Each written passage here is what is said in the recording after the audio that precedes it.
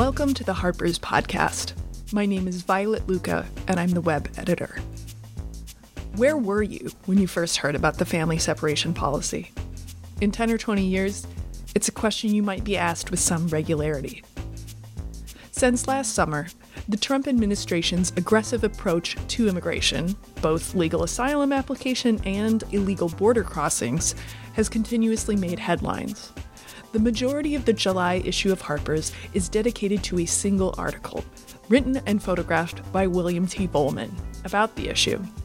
I spoke to Vollmann about his process, as well as new controversies that have erupted since its publication, such as the photograph of Oscar Alberto Martinez Ramirez and his daughter, Valeria, after they had drowned in the Rio Grande. In the first paragraph, you write, "I decided to visit Arizona, where my ignorance of local conditions might save me from prejudgment," end quote.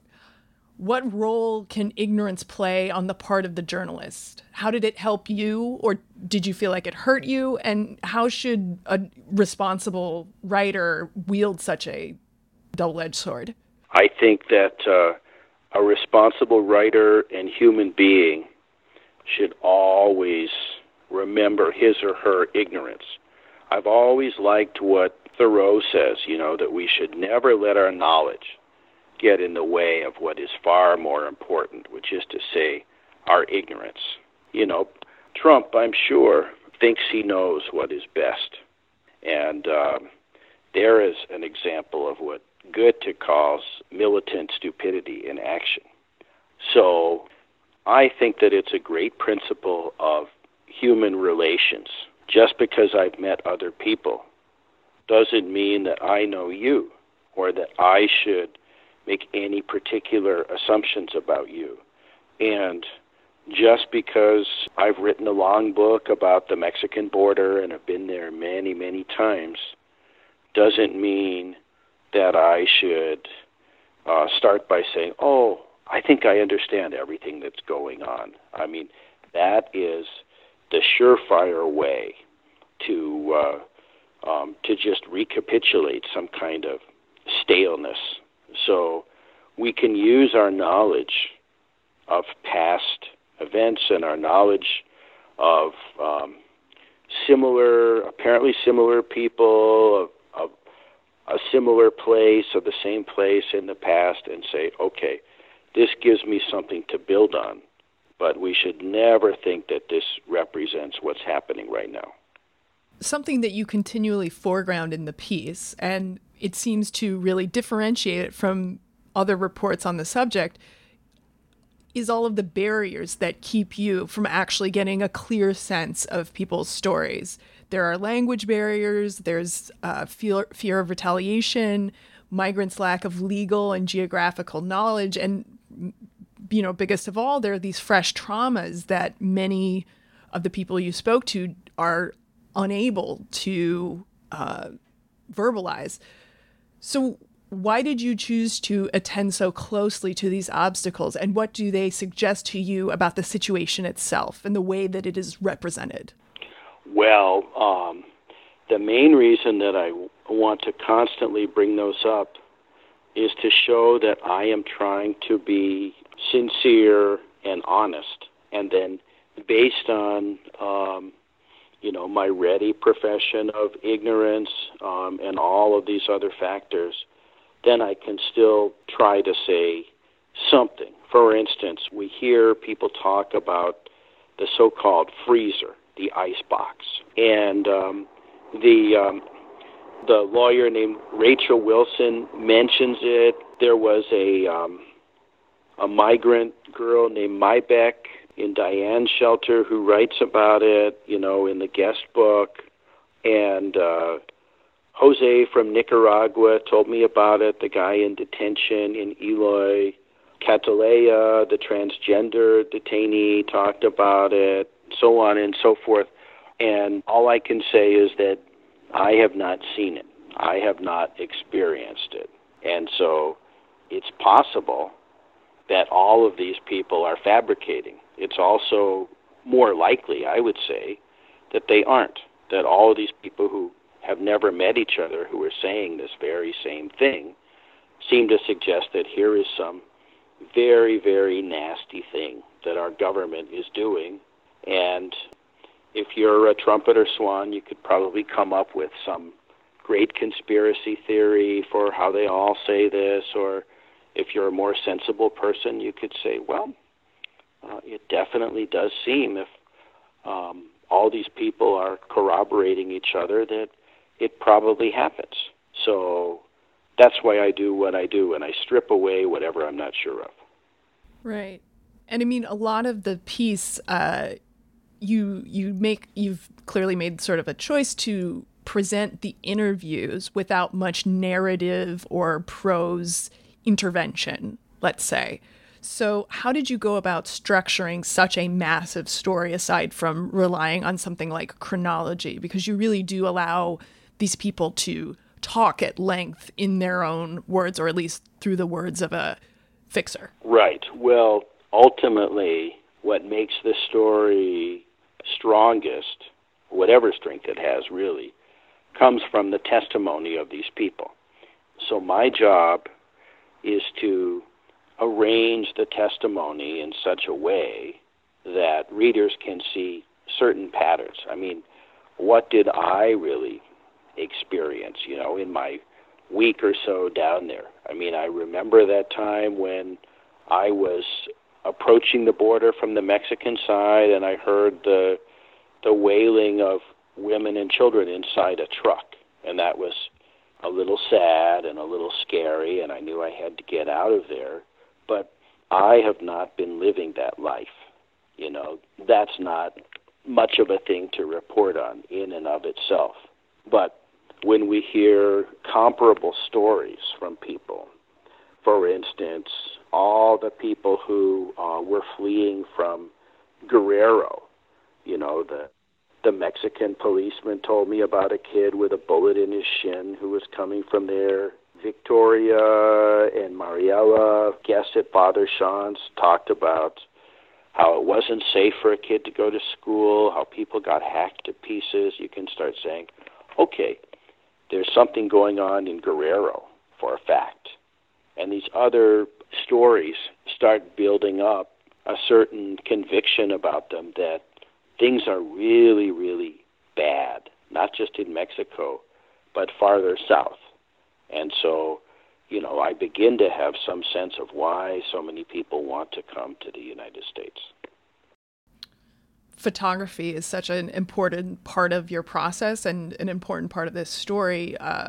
Could you talk about how you compose your images and the process of selecting which ones to use for the story? Because they really add a lot of, they're very, in black and white, very simple, but also very powerful. They say a lot. Oh, thank you. That's nice of you. Well, I have always found that the camera can see more than I can. When I am in the journalistic moment, the most important thing for me is to make sure that I establish some kind of rapport and the person can tell me the story. If I'm lucky, I can get down some description about the person's gestures and the sound of the voice and the background and what's going on and so forth. But the camera does not lie. At least I try not to make it lie.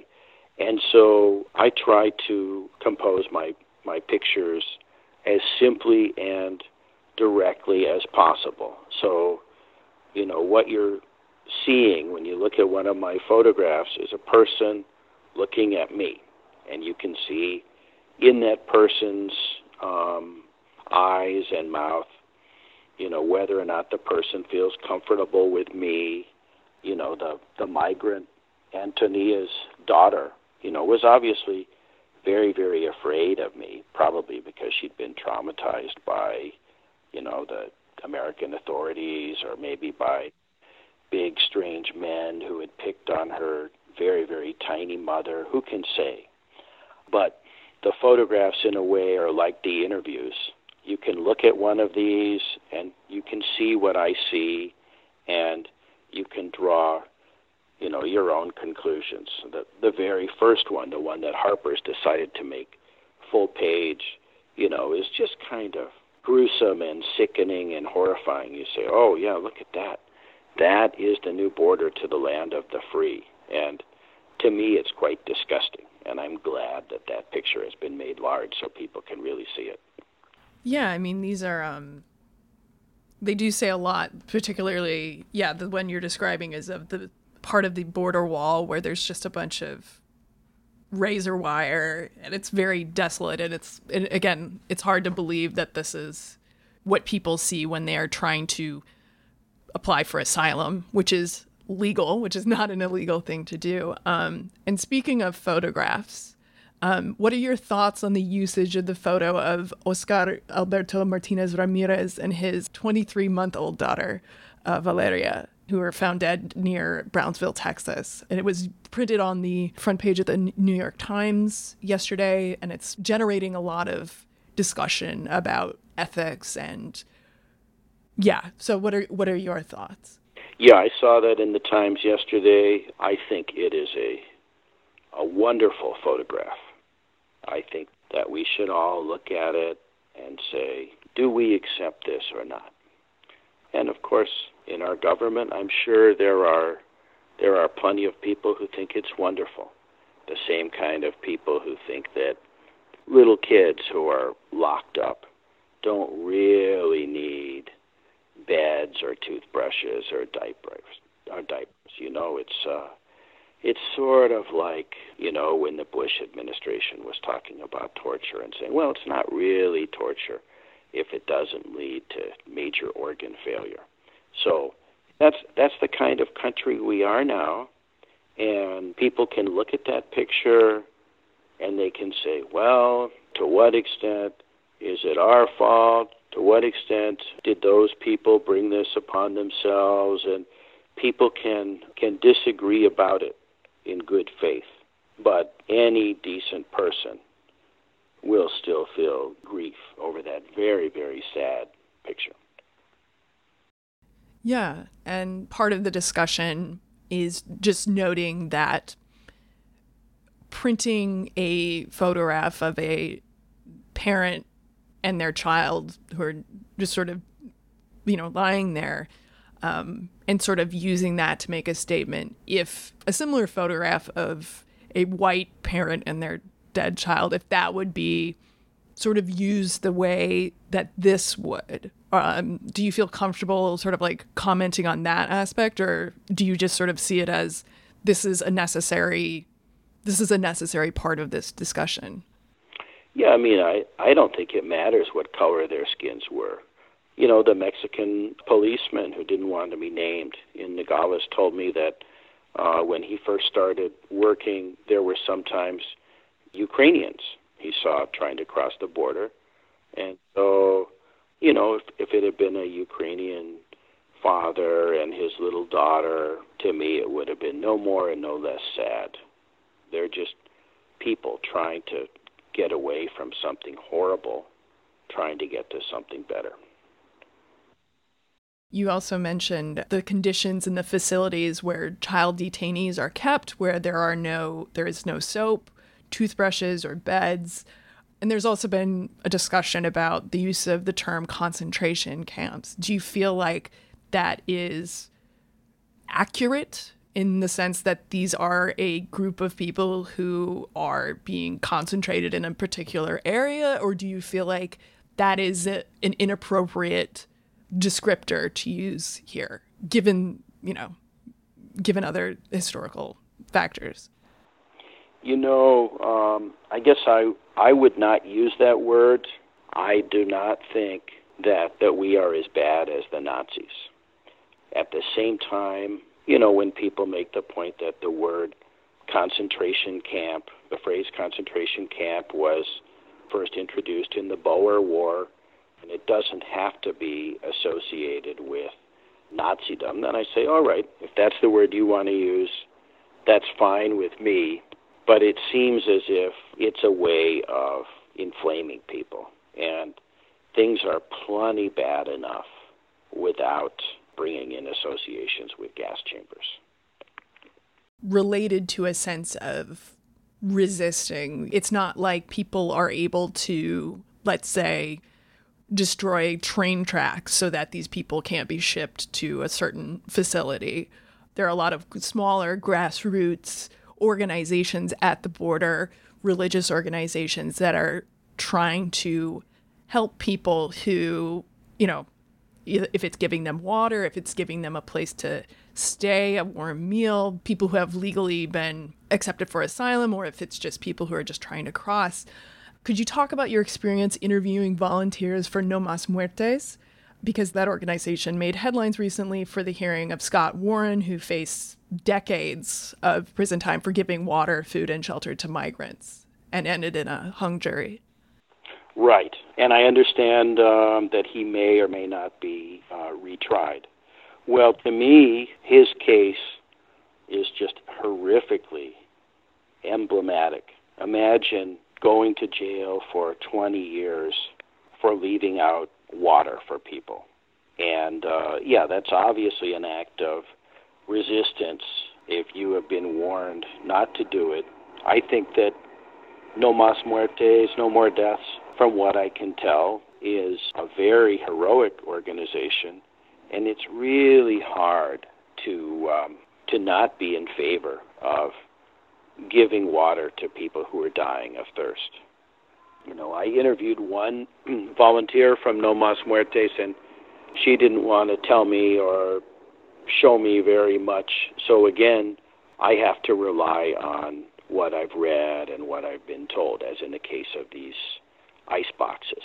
Someday I would like to go to their area and watch them go out, or go up by myself and see all these desiccated human remains, see them leaving water. And possibly, if I am brave enough, I would like to take my chances with the law and leave out some water myself, because it makes me so sad and furious that someone should be punished for something like that. Right. And I mean, that idea of punishment, I think this is a fundamental part of kind of the question of immigration at large, where there's this idea for people who do support these anti-immigration measures or anti-asylum seeking measures even, that, well, they're breaking the law. These people are breaking the law. But what that punishment should be does not seem to be agreed upon. And what we have instead is this horrific situation where people are being deprived of the ability to keep themselves clean, the beds being crowded into these places. And there doesn't seem to be at least from my experience, there doesn't seem to be an attempt to figure out what is appropriate. What is the appropriate punishment for somebody who crosses the border? If someone feels like there needs to be a punishment. So when you were sort of speaking to people who were, pro-Trump, did you get a sense of what they wanted to happen to these people? Not really. I mean, but it seems as if their opinions differ. Generally, a lot of these trumpeters are about money and resources. They're saying, we can't let all of these people in because, they're going to waste all of our taxpayer dollars. And if that's really the argument, I would say, well, all right, what about all the field workers I know who come across illegally on a borrowed Social Security number, which means they're paying in tax dollars that they will never get back, and those are benefiting us? Or what about some of the people, who I have interviewed, who've spent months or longer in these detention centers at vast taxpayer expense? I would like to see someone do a cost-benefit analysis of how much it costs to put an immigrant in prison or in detention for a year versus sending his kid to a public school for a year. But it seems like the idea of punishment is not so much because these people deserve it. That's what the anti-immigrant people would say, but because they want to deter them. So, maybe in a way it would be more honest of them if they did advocate for Nazi concentration camps and gas chambers. Yeah. Yeah. I mean, yeah, it certainly seems like this idea of deterrence. We've been in this situation for many years now, and it hasn't deterred people. So it just seems like cruelty, and that it's becoming more and more intractable, and there's just more people dying unnecessarily and more people being stuck in these horrible detention centers.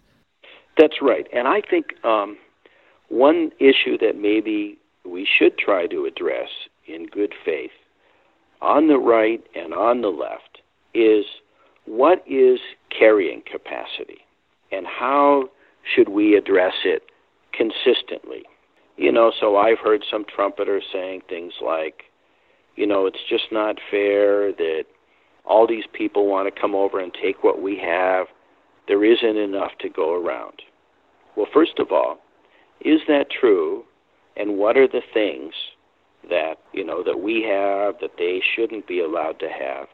And second of all, if we're going to start going that route, then what about other kinds of carrying capacity?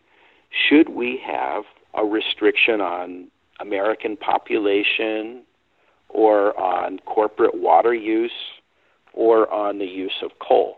You never hear them talking about that. So by all means, let's talk about, should there be a quota on immigrants, and should there be a quota on these other things? And let's see if we can weed out the hypocrites. The idea of scarcity in the richest country on the planet seems a little laughable. But again, I think depending on where you're coming from, it can seem like there isn't anything for anybody and there should not be any more people coming in because, again, we have, Bernie Sanders just wrote about how Trump is a corporate socialist, which I think is an accurate description there.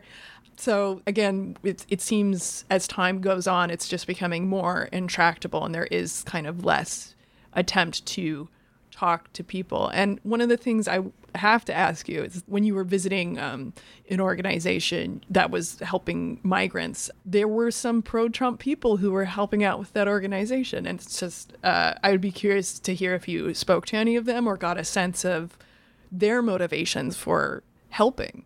I did not meet any of those people, but I will say that many of my friends are trumpeter swans, and we all get along.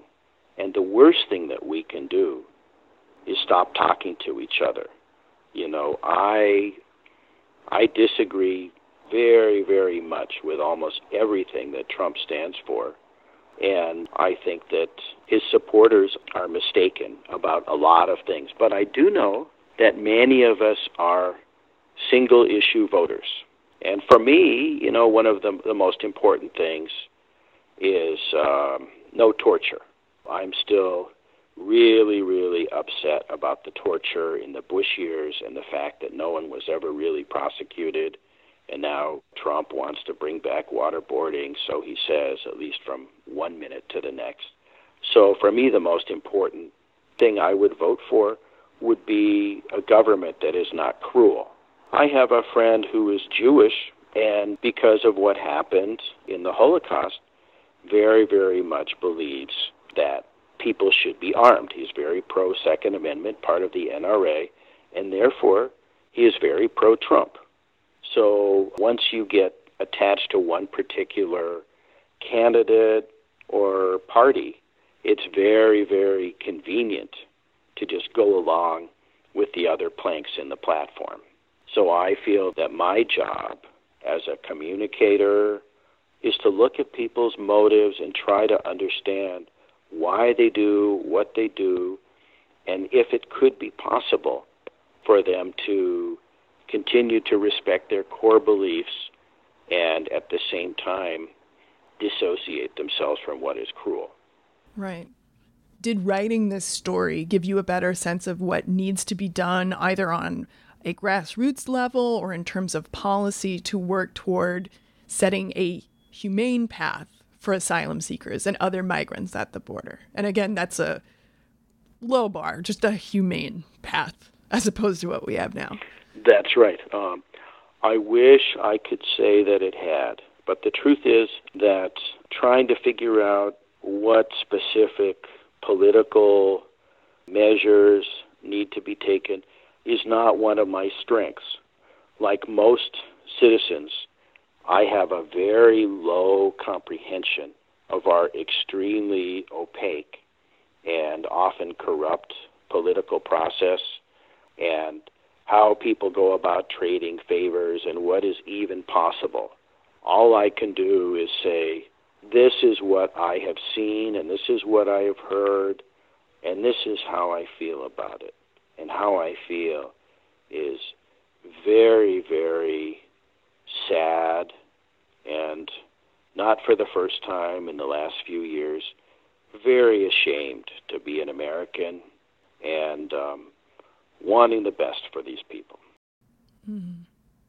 Going back to something you were talking about earlier, where people may read what you've written and they'll just write it off as like, oh, this is a conspiracy. These people are just saying these things. And in the piece, you know, when you're talking to the taco stand vendor and he says, oh, yeah, the caravans are just Trump, like they're doing it as like a PR thing. And around this whole issue, and I think around of a lot of politics in America at this moment, there is kind of this feeling of conspiracy, that there is something either that's just something one person believes, or they think they figured it out, or there's sort of these mass movements of conspiracists saying, oh, well, what this is not what it seems, and it's actually this big something else. So I guess, do you feel like, you know, as someone who has reported all over the world for many years, do you feel like now is a time, or if this specific issue is particularly prone to conspiracy and some feeling of we're not getting all the information that we need and there's something going on under the surface? Well, certainly with Trump in power, and of course before him, the very secrecy-loving Obama, we are not getting the information that we as citizens deserve. On the subject of conspiracy theories, I have, all I can say about it is an intuition. And that is, you know, I have spent some time in the Balkans and ex-Yugoslavia, particularly Serbia, but other regions as well, you know, just teemed with conspiracy theories. And it was the kind of stuff that would be really, really fun and preposterous to read in some kind of thriller. Layers within layers, involutions and reversals, so that whatever you thought, it got turned inside out 25 times. And the result of these conspiracy theories was that the people believing in them could be pretty much impervious to the assertions, even the facts of others. Because once everything has been turned inside out so many times, anything else could be. And so whatever someone else says could be a conspiracy, and there's no way really to get to the bottom of it. So conspiracy theories engender intolerance and violence.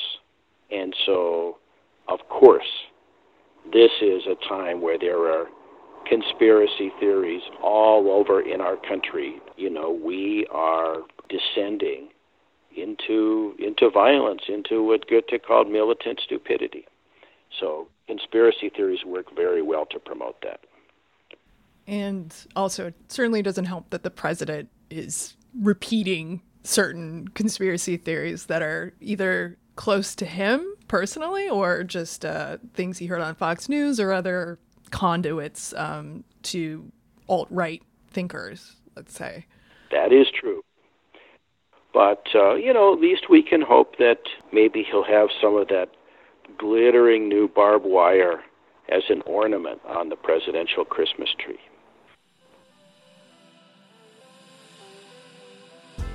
You've been listening to the Harper's Magazine podcast, produced by Violet Lucca and Andrew Blevins. The music is Cut and Shoot by Febrifuge. Harper's Magazine is the oldest general interest monthly in America, exploring the issues that drive our national conversation through long-form narrative journalism and essays. To get 12 issues for $21.97, visit harpers.org/save.